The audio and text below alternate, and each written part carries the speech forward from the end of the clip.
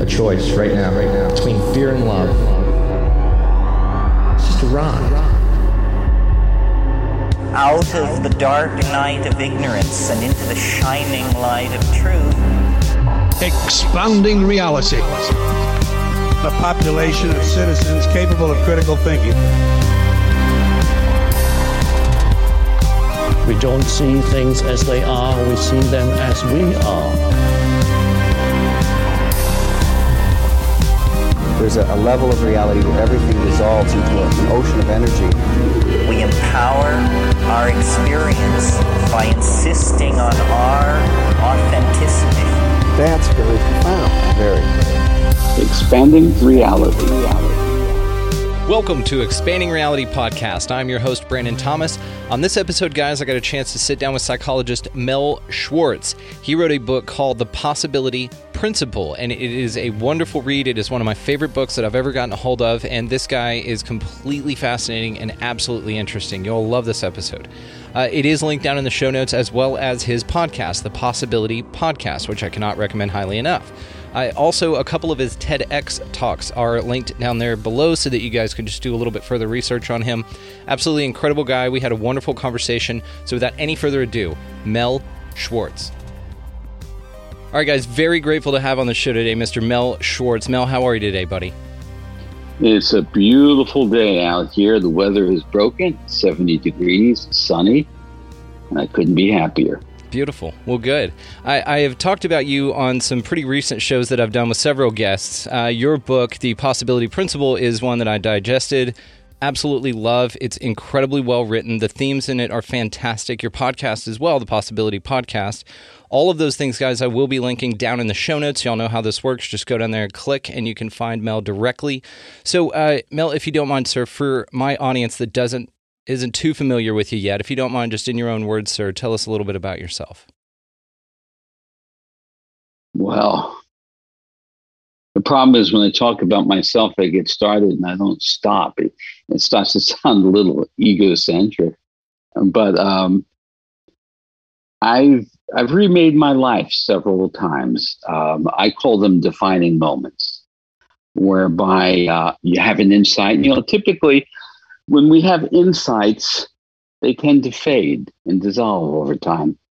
But I've had a few insights in my life and whereby I stopped in that moment and I thought, wow, this is profound. And if that's the case, I need to head in a new direction. I have to take it to heart. And that's what brought me ultimately here to this work. I guess it was about maybe 25, 26 years ago when I was in business, manufacturing women's clothing, living the life I thought I should be living. And driving home from work one day, I had an epiphany, which was I wanted more meaning and purpose in my life. And within 24 hours, I kind of had it. I had a sense of where I wanted to head and what I wanted to do. And that's what brings me here. And so to all of your listeners, I just want to encourage everybody to think and realize that you can remake any aspect of your being, of your identity, and of your relationships that you choose to. Just have to suspend disbelief. And that's why I'm here. Absolutely. And creating your reality is one of the underlying themes of this show, among many, man. It's called Expanding Reality. We talk about all kinds of stuff on this show, but I have really been in the habit and practice of recreating my life personally. I've been sharing this with the listeners. It's an ongoing journey that we've all kind of been going through together. And I've been grateful enough to pay attention to the acorns that the universe leaves, the little synchronicities, right? And excuse me, it is to that end that we met, actually. You popped up on Instagram one day, and my listeners know that this is a way that I've found several incredible guests and made some fantastic connections. And I'm grateful that we met. When we connected that day, I got your book. I downloaded it immediately. I went through it in about a week. It's a little over 6-hour audiobook listen, and it is perfect. Like I said, the defining themes in your book are so profound that I liken it kind of to Four Agreements by Don Miguel Ruiz. It's very, very dense in the fact of wisdom, and it's very readable in the fact of that you can digest the information, but the wisdom in it is something that I found so enlightening. And so I'd like to go over, if you don't mind, just a couple of things in your book, but if you don't mind, just tell us how the book came about before we jump into it. I lose track of how many years ago, but I developed a newspaper column in my local newspaper, which was pre-pandemic. It was Westport, Connecticut. And I had a column which I called The Shift of Mind. I'd write one article a month.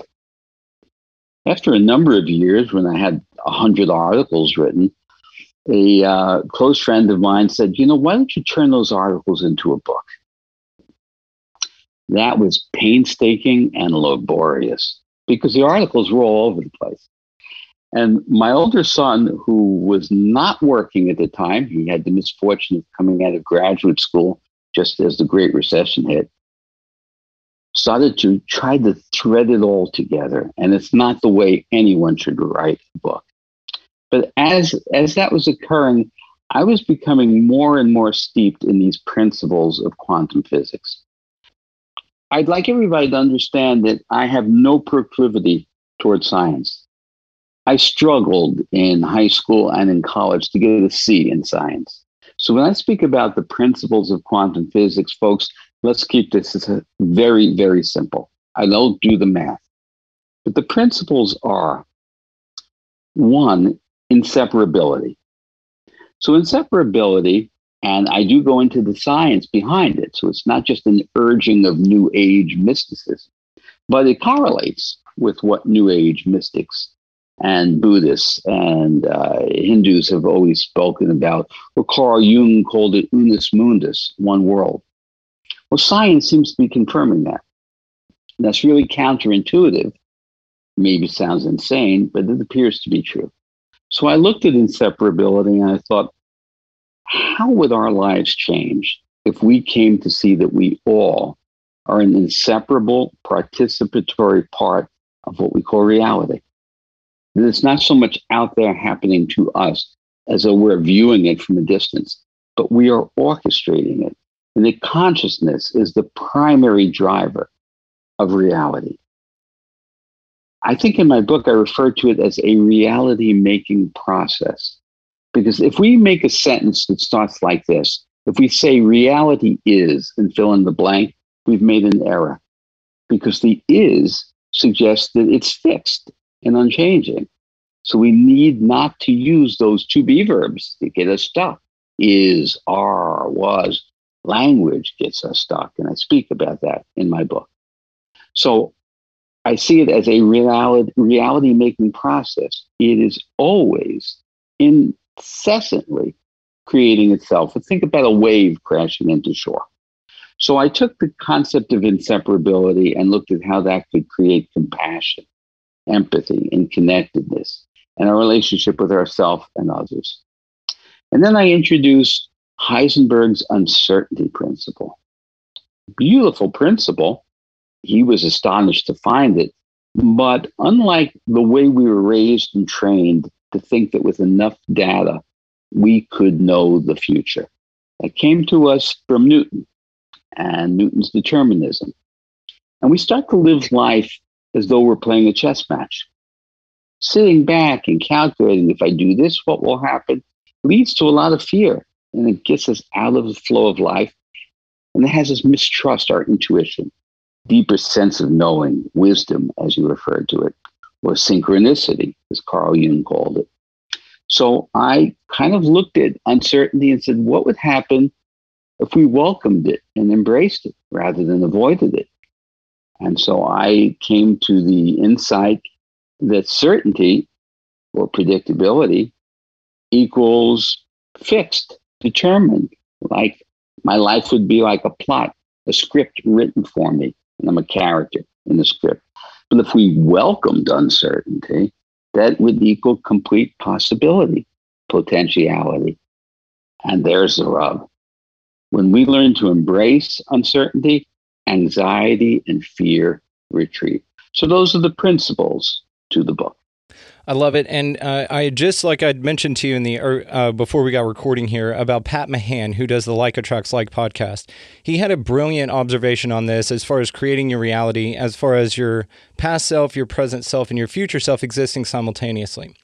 And the way that he put it was, you can actually tell your future self, okay, how do I collapse the wave of possibilities into a finite way of which I'm already living in the future based on the past that I've decided to get to here and based on my present moment that's creating my future. And you can actually kind of communicate between all pieces of yourself in that way. You can look ahead and you can collapse the wave of potentiality into this finite, okay, where am I going? Where do I want to be? But again, you take all the little steps along the way to get you there. And also to that point, I like how you call synchronicities intellectual intuition. I find that way cooler of a word than synchronicity, because synchronicity is a cool word anyway, but man, you just one-upped it there. So I do like the difference between empathy and interdependability that you break down in your book. That is something that you've already covered here. So if you don't mind, man, another thing that you covered is the power of thought. So when you break down even just the observation between thoughts and thinking, it's one of those things that, again, it's not something that you think about, ironically, but when you pointed it out, it was brilliant the way that you said it. So if you don't mind, sir, just tell us a little bit about that. Certainly. But you'll have to stop calling me sir. You're making me too old. You know the problem? I was raised well, and I'll blame my folks for it. So Mel, my boy. All right, talk about us. Much better. Okay. So I can relate to that. Thought happens. It happens all the time. Most people are not aware of thought activating. In other words, we have thousands of thoughts a day, but we're not aware of thought happening. Thought is tricking us in that it's telling us something. It's telling us the truth. Think of the word truth in quotes, the truth about something. So I came to look at thought differently. And by the way, my learning comes from reading quantum physics. It comes from reading philosophers that you may never have heard of. Alfred North Whitehead. And when I have an insight in science and an insight in philosophy, and I think, wow, these are very cool insights. What happens if I put them together? And I put them together, and for me, that's like an alchemy. That's where my creativity happens. So I realized that thought, and I was very much informed about the process of thought by reading the quantum physicist David Bohm, who did a great collaboration with Krishnamurti, the Indian philosopher. So my consideration was, what happens if you can actually see your thought operating? As though you're sitting in front of your TV screen and you're watching your thoughts being transcribed on the screen. You say, wow, I had that thought a dozen times today. Isn't that interesting? Now, when I can look at the thought and say, what is thought telling me? I am then what I call thinking. There is a me, a sense of myself that is autonomous and sovereign and rises above thought. So I created some exercises through my own reflections and through my work as a therapist, because my laboratory is my therapy room. And as an analogy, I thought, think of thought as fishing. If you're not going to eat what you catch, you release the fish. So we can create a muscle memory. If we can see the thought, release it, see it, release it, as many times as possible, we'll develop a muscle memory where it feels like you have a second to see the thought before you become the thought, where it's like hearing a knock at the door. You get to choose whether to answer the door or not. So old thought imprisons us. It traps us. And that's why people believe that change is hard. Let's talk about emotion. The moment you have a thought, the thought summons up the accompanying feeling. So we get trapped. So I learned in this process, when I was feeling either particularly elated or vexed or annoyed, I'd stop and ask myself, what thought did I have that set up this feeling? And I could catch it. Maybe it was a few seconds or a few minutes earlier. And having seen it, I could say, oh, that was it. And then my feeling was gone. If it was an elated feeling, of course, you didn't want it to go too quickly. But if it was a problematic feeling, I said, it was due to that thought. Well, it's just a thought. So I find that learning to think and see your thought is just a momentous breakthrough. Absolutely. And again, when you talk about the power of thoughts and how they do create your reality, and this is something along the lines of manifestation, but the way that you're able to break down how you pay attention to thoughts, like in the example that you just gave in your book, was one of my favorite ways to look at it. Because the more I find that you go down this path of enlightenment or of seeking for just something true about the world, and truth, subjective versus objective truth, which also you break down in your book. It's one of those things to where you really do get to the point to where all truth is subjective, because it's up to you, and whatever you view is your reality and the way you view it. And you can have people describe the same thing, how it makes them feel, a tree, right? How it makes them feel, they judge this thing. It's a different experience with something that's tangible in reality that we can all look at. It's an interesting process to me, and the way that like I said, the way that you broke it down in your book was fantastic. So talk to me about consciousness, because this is referred to as the great problem in science, and that'll set us up to a foundation for the next question I've got for you. Sure. And before we move into that question, I just do want to comment about this word truth, because in the era that we're living in currently, based upon politics, I want your viewers and listeners to understand my position. I believe that there are consensually agreed upon truths. I believe that the Holocaust happened and those people perished. If there's an earthquake or an avalanche, I'm not suggesting it didn't happen. What I'm speaking about here in terms of subjectivity is our impressions and perceptions construct the reality. Years ago, I was called for jury duty. I know you've read the story in my book. I believe it's there. And the prosecutor, I was a prospective juror, and the prosecutor made the error of asking me, could I be objective? And I said, certainly not. I don't believe there's any such thing in the universe, because if there is no separation, that means to be objective, you have to be standing apart and separate, and we're not. So the judge was very interested, and he said to me, well, what question should we be asking you? And I said, Judge, do you have beliefs? He said, well, of course I have beliefs. I said, of course, we all do. Beliefs are biases. They're subjective. That's what a belief is. God help us if we had no beliefs, we'd be robotic. So I said to him, what you should ask is, can we be in touch with our bias and still feel you can do a fair job as a juror?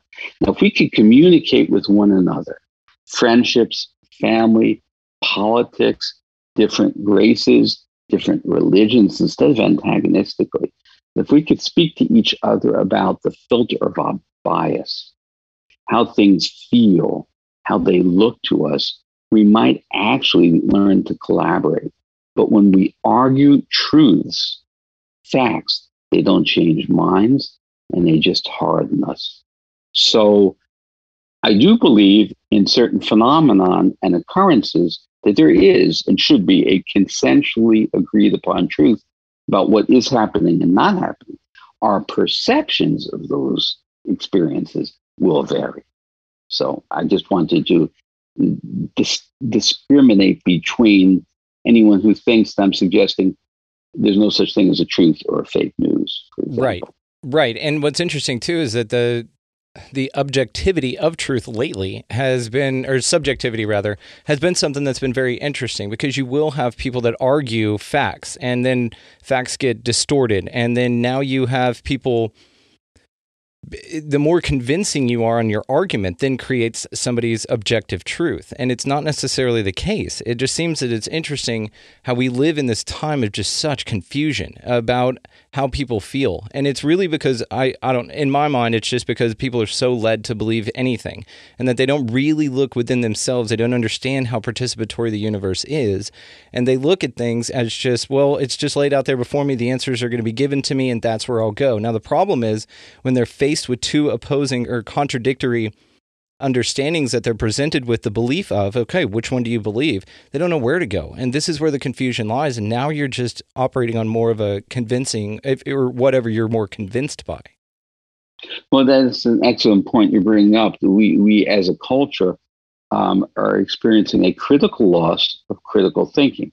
And critical thinking requires us to invite dissonance, to embrace confusion and complexity.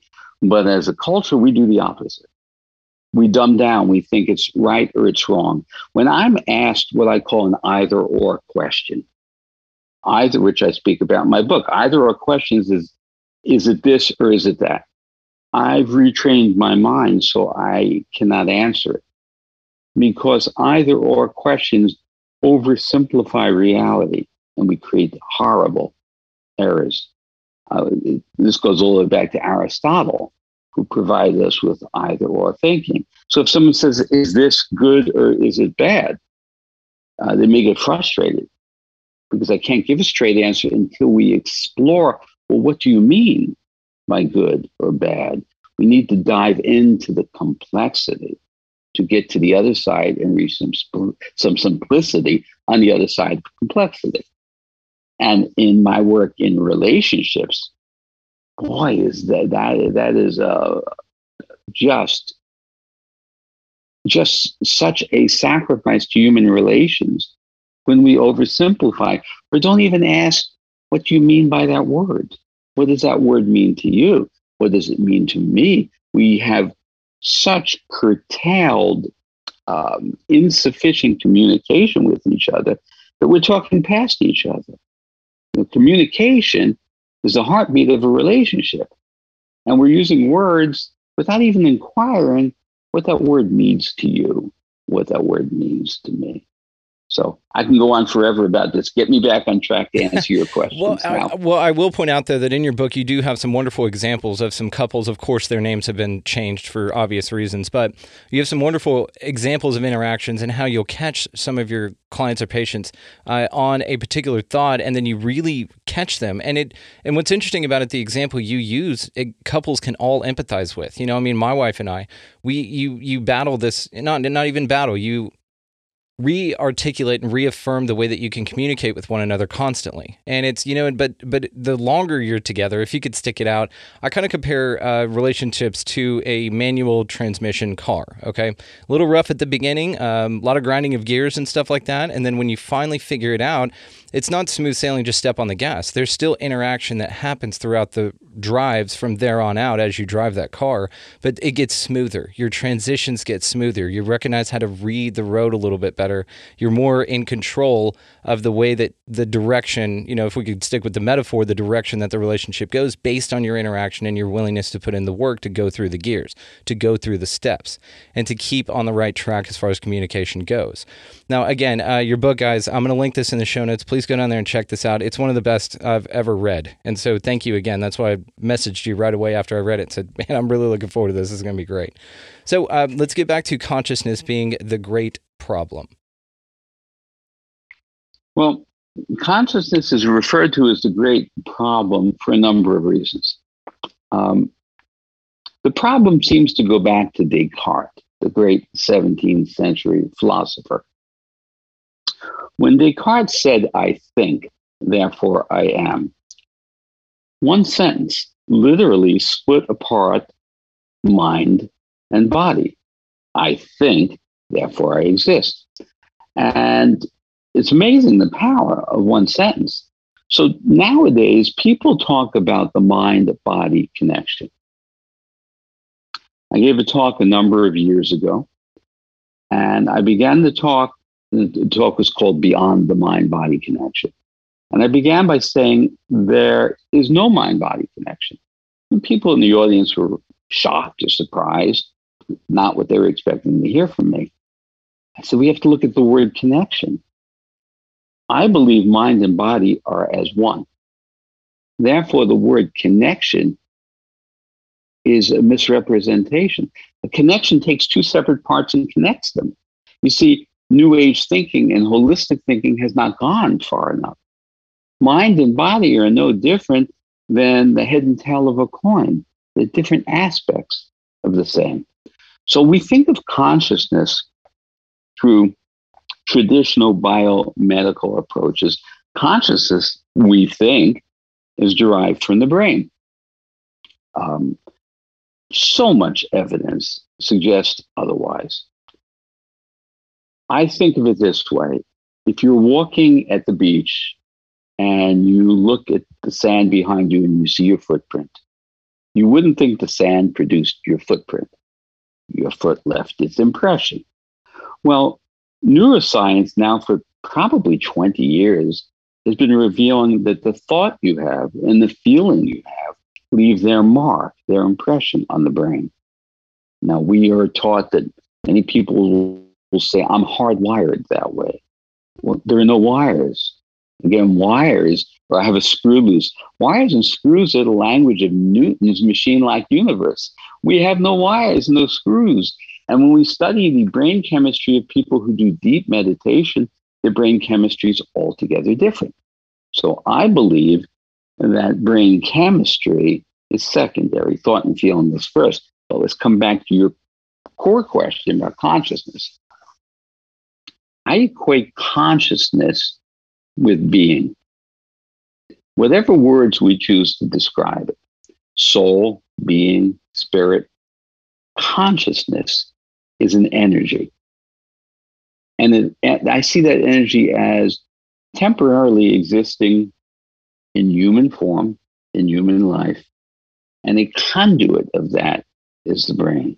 But the consciousness is primary. And if we look at the unlimited amount of what we call near-death experiences throughout the world, when people are declared dead, they're flatlined, no brain activity, no heartbeat, and they miraculously come back to life and describe exactly what happened when they were presumably dead.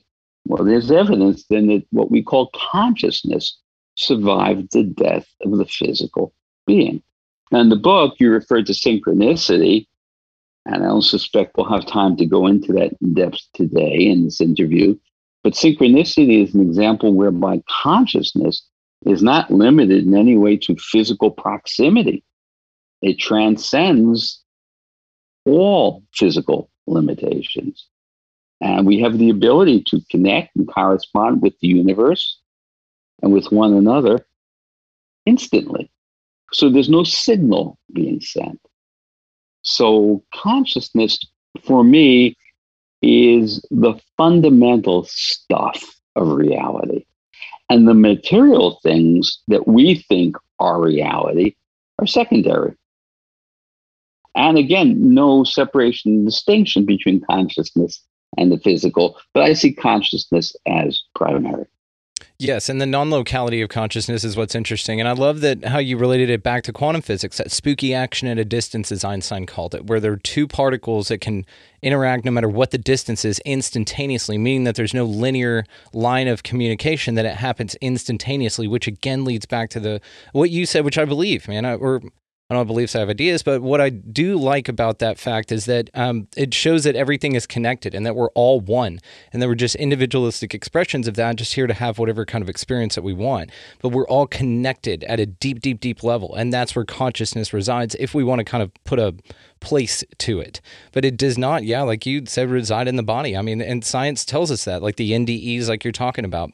That's been a big way that they have looked into it. And I think it was, around the 70s when they started figuring this stuff out.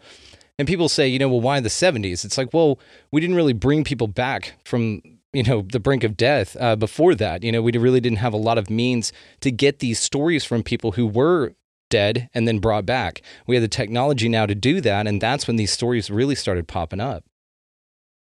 Absolutely so. And in some cases, it wasn't just technology that brought people back. They came back. Yep, they chose.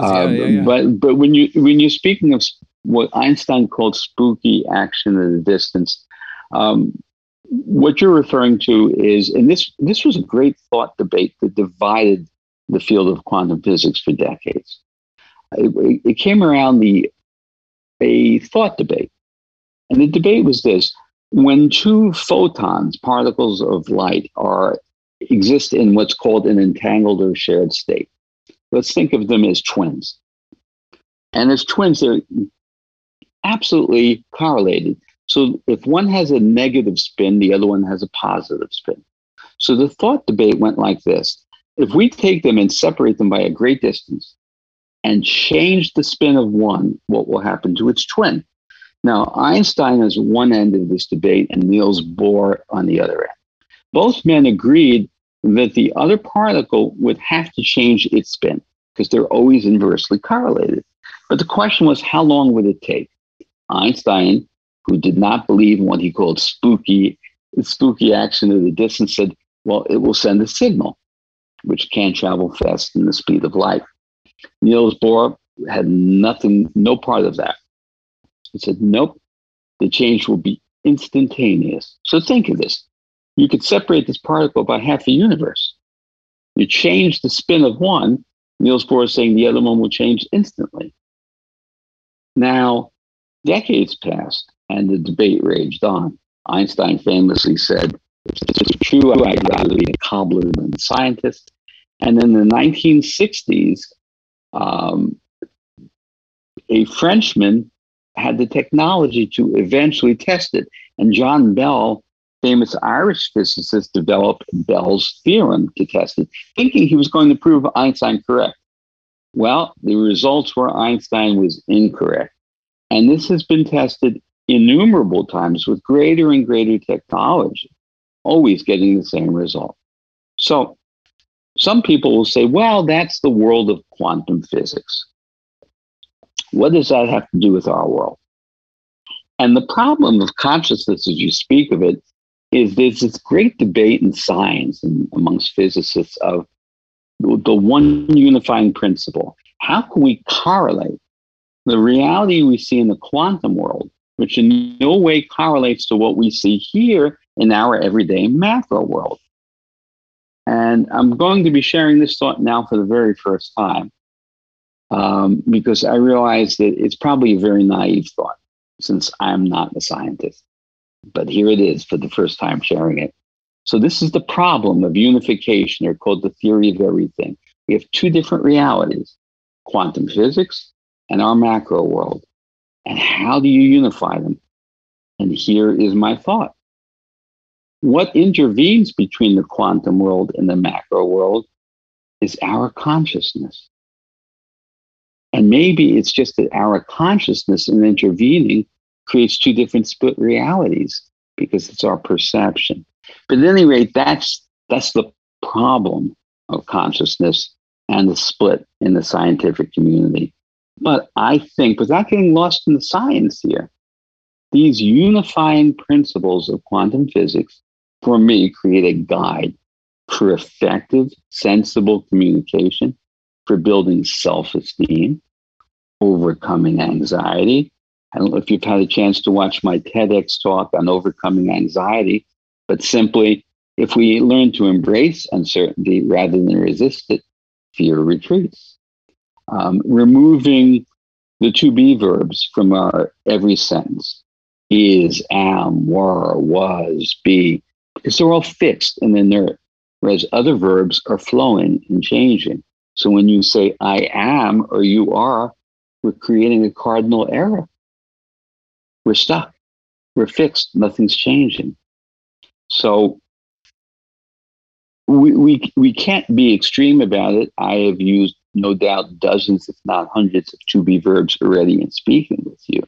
But when we become mindful, particularly in personal communication or in conflict, is when we need to avoid the to be verbs. We need to speak subjectively and start a sentence with the word I to invite the other person in to listen. And it would be a different world we'd be living in if enough of us started to move toward that tipping point. And this is another thing I wanted to talk to you about. Excuse me. Again, allergy season out here in Texas. So we actually, in your book, actually, you wrote an entire chapter and you pointed it out near the end of the chapter that you used an entire chapter without any to be verbs. And it was fascinating the way that you did it. But even in the chapter, you pointed out that subsequent chapters had to be verbs in it. And it's just, it's because we're so used to communicating in that way that it would have been very challenging without explaining it for the whole other part of the book. And I understand why you did it, but I thought it was an interesting exercise in expressing your point. And I thought it was really, really interesting. So another thing that I like about that fact that you just said is that it's a very kinetic way of existing instead of a finite, like you said, it's a participatory type of a thing. And that leads me to my next question. Will you please break down the difference, because this is one of the best delineations that you have in your book, is a mechanistic universe versus a participatory universe. This is what shifts the mindset, this understanding right here. So what you're referring to is the mechanistic universe, or machine-like universe, is essentially given to us by Sir Isaac Newton. He had us envision that reality is like a giant machine. Descartes, his contemporary, spoke of it as a giant clock. And the parts of a machine obviously are separate and distinct from one another. So that sets up the notion of causality. If this piece does this, then in a given amount of time and energy, some other piece will act correspondingly. Now, that machine-like universe, again, has no connection other than causality. And we became the parts of the machine, ultimately. So again, as parts of the machine, we speak of having screws loose. Or I'm wired that way. But it's rooted in the notion of separation. There is no interconnectivity. There's no sense of oneness. Now, given enough separation, I would suggest that depression would have to be flawless. Because to exist as a separate part in the machine is a depressing way of life. Our loss of wonder and curiosity comes from that machine-like universe. I think it also contributes greatly to greed and runaway greediness, because as a part of a machine without a soul, without connectivity, there's very little else to do other than play the game, win, compete rather than relate, compete rather than collaborate, win rather than connect. I see them as the themes of destruction and ecological disasters, because then we see our environment and the planet as something to exploit, not to be in harmony and have a relationship with. Now, shifting to the themes of quantum physics, or what you correctly call the participatory reality, is if all of reality presents as one, and we are all inseparably connected. Again, we shouldn't use the word connected. We are all inseparably participating in the creating of that reality perpetually. Then harmony, collaboration, love, kindness, empathy would be the ruling tenet of that reality. And we're not separate observing, we're participating. So there's profound sense of meaning and purpose, not only just in my participating proactively in my own life and orchestrating it, but realizing what I do and don't do, what I think and don't think impacts everything on an infinite level. So moving from the machine-like universe into the participatory realm provides meaning and purpose and harmony. I could just go on and on and on. So I see that as the fundamental and great question that you ask, because in almost all of my interviews, nobody really comes back to this point. It may sound too philosophical or too scientific, but it is the core. Now, I want to add this.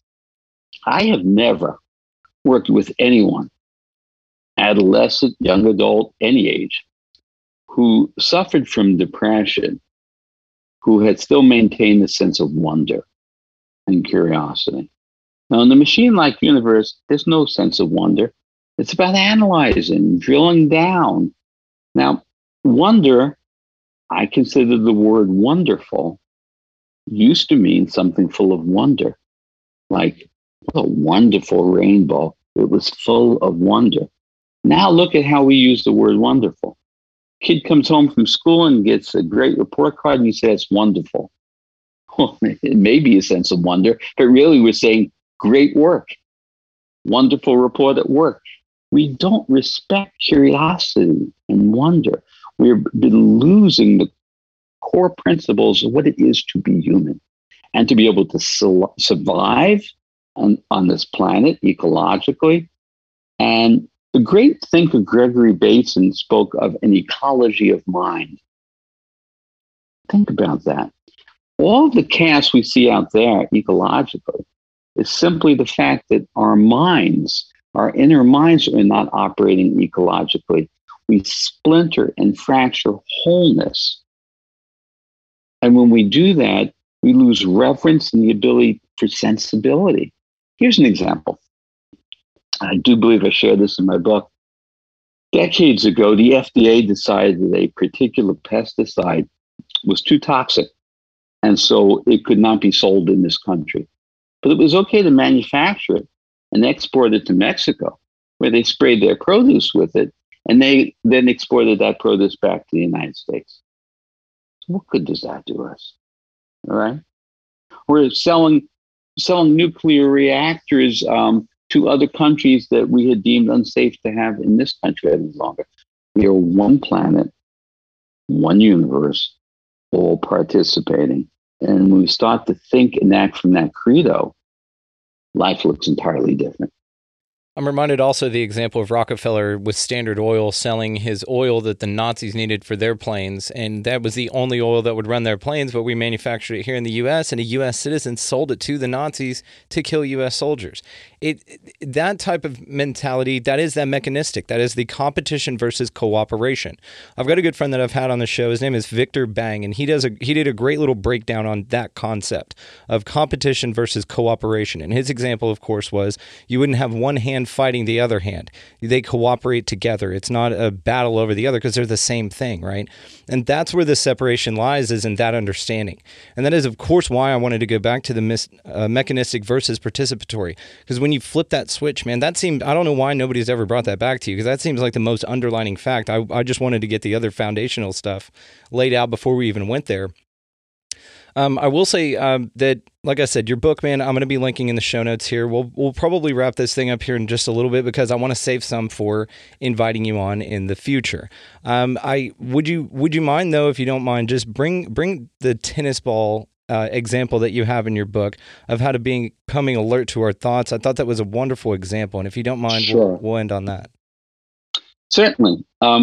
So as we were speaking earlier about the awareness of seeing your thought, I envisioned it this way. Imagine that you're playing tennis, and as you hit the ball and it crosses the net and goes into the other person's court, based upon where you hit the ball, whether they're going to be running in or out, hitting it as a forehand or a backhand, you start to anticipate the return. You start to lean in a certain direction. You put your racket in a certain way. You become anticipatory. If you waited until the ball was 6 inches in front of you, no chance of returning it. So it's an anticipation of that ball that we play tennis and do many things. I've learned, and since I've learned, I have taught the people I work with that we can be anticipatory of thought. I've learned to be able to sense thought arising before it actually becomes a thought. Now, that's just a nanosecond, but that nanosecond feels like the world of possibility. And you can learn this. Everybody can learn how to do this. So it takes us out of being reactive, because when we don't see thought, we have the thought, we have the feeling, we're reactive. But if we can see the thought and see the feeling, that's responsive. And when we can respond rather than react, it's a whole new ballgame. So the way to do that also is to be able to say to someone, I'm having a thought. Let me tell you what my thought is telling me. Or, when you said that to me, I noticed I was starting to feel really angry. Let me explain to you why I'm feeling angry. If I notice my feeling, I don't have to become my feeling. It's a whole new level of communication. And it's great. And back to the depression, anxiety thing. What's interesting about, and I heard the example that depression is because you're worried or thinking about the past, anxiety is because you're worried about the future. And what I like about your book is because, yes, man, there's a million ways that you guys can live your lives out there. There's a million ways to view why things happen and causality. What I like about it is you put it in very grand terms that are very simple to apply once you get the practice of them down. Because the recognition, again, like the 4 agreements, man, Don Miguel Ruiz, that chapter on, don't take anything personally, that's a really hard pill to swallow. And that's one that's really tough for a lot of people. But once you do get the understanding of that, just like anything in your book, you can move forward from that now that you have the tool in your toolbox of power, that you have the awareness of it. That's the big thing. And the way that you put things in there, man, like I said, I can't speak highly enough about your book. I've been recommending it to everybody that I talk to. And this was an honor to be able to sit down and speak with you today, man. I can't thank you enough for your time. So I will be linking all the... I just want to add, I've enjoyed speaking with you immeasurably. You're very enlightened and wise, and being able to correspond with you on this level is a real treat. Incredibly grateful. And one of the biggest compliments I've ever gotten. I'd say a lot of this wisdom came right after I read your book. So right back at you there. But thank you for saying that. Like I said, guys, I will be linking all the ways to find him in your show notes. I'll even throw your TED Talks in there too, because they're brilliant. If you don't mind, man, in your own words, just if you got anything else that you'd like to say or to wrap up here, and then we'll do this again soon, hopefully. So my book is all about possibility. And those possibilities can be achieved. We can exceed them. We can embrace those possibilities. Again, once we let go of imprisoning thoughts and beliefs. So one of the most powerful questions you can ask yourself or someone else is, how did I come to that belief? Because beliefs that go unexamined are blinders that just, they imprison our lives. So we all operate from beliefs, but we owe it to ourselves to ask, how did I come to that belief? And sometimes the answer is simple. Well, it's what my parents believed or what my friends believed. And really, is that the script we want to live? So look at your beliefs and revisit them, and open to holding on to some and changing some. That's the gateway for change. Absolutely. And I'm reminded of a 16th century priest who said, if you give me a child from the ages of 0 to 6, I'll give you a Christian for life. And that's one of those things, once you get in that mode and you really are able to identify your beliefs, and maybe that's something that's, it backs you up. Okay, well, that's my beliefs and I stand by them. Or why do I feel this way? Oh, okay, because like you said, it's the way we've always done it. And I heard a long time ago too, that's the most dangerous sentence ever spoken by humanity is, well, that's just the way we've always done it. And it stifles progress. It doesn't allow any new ideas, the stage to kind of propagate. And so again, one thing I'm reminded of that I actually meant to ask you, I just didn't write it down, is have you ever heard of a neuroscientist called Dr. David Eagleman? No, I haven't. Okay, I'm going to send you a video of his because he coined the term possibillion. And I was thinking of that, how it related to your concept as well. And his reply is specifically to science versus religion, that kind of a dynamic. And what he said in this talk, and I'll send you this video, man, it's great, is that we know too much about the current understanding about science and everything to say that religion's 100% right and absolutely correct in all words. And we don't know enough about science and the future and our universe to say that there is no God or that there's nothing out there. And so he coined the term possibillion, which reminds me of your work, just being that you're open to possibilities, that you're not set in a finite idea that's going to snuff out any type of new interaction, just solidifies cognitive dissonance, and that possibillions can't operate that way. We choose not to. So I identify as a possibillion. Like I said, I'll send you that video because it's absolutely brilliant. Thank you. That's great. I can't thank you enough, man. This was absolutely wonderful. And guys, again, all the ways to find him will be linked in the show notes, as well as his TED Talks. I'll throw those up there as well. So thanks again, sir. This was a true honor, honestly. My pleasure. Incredibly grateful for Mel Schwartz spending some time with us on the show today. His book, The Possibility Principle, will be linked down below, as well as his podcast, as well as a couple of TEDx talks that he has done. Incredible guy, absolute wisdom coming out of this man, and I can't wait to speak to him again. This was a true honor. So as far as this show goes, guys, you can find us at expandingrealitypodcast.com. expaningreality.com. That is where the links to all of the socials are. The YouTube link that will take you to the page, Expanding Reality on YouTube, so you can see this version of this and all the other episodes as well, will be linked at expandingrealitypodcast.com as well. If you have any questions, comments, you can do them there, or I still have the Expanding Reality Podcast at gmail.com if you want to reach out that way. Whatever you want. We're not hard to find. To that point, guys, go on out into the world this week and every week and pick up a piece of litter. Smile at a stranger, pet a dog or a cat, just whatever you're into. Get out of that left-hand lane. It's very important that you do that. It is just such a pain in the ass when people are behind you. You know how I feel about this, guys. That's why I go on and on about it. So get out of that left-hand lane. We've covered that. Buy a meal for somebody else behind you in line. Go out into the world of possibilities in which we all exist and choose one that serves you and others in a positive way. It will change your life dramatically. Could not recommend that more. So, other than that, guys, go out into the world this week and just be good to one another. Thank y'all so much for listening. We'll see you next time.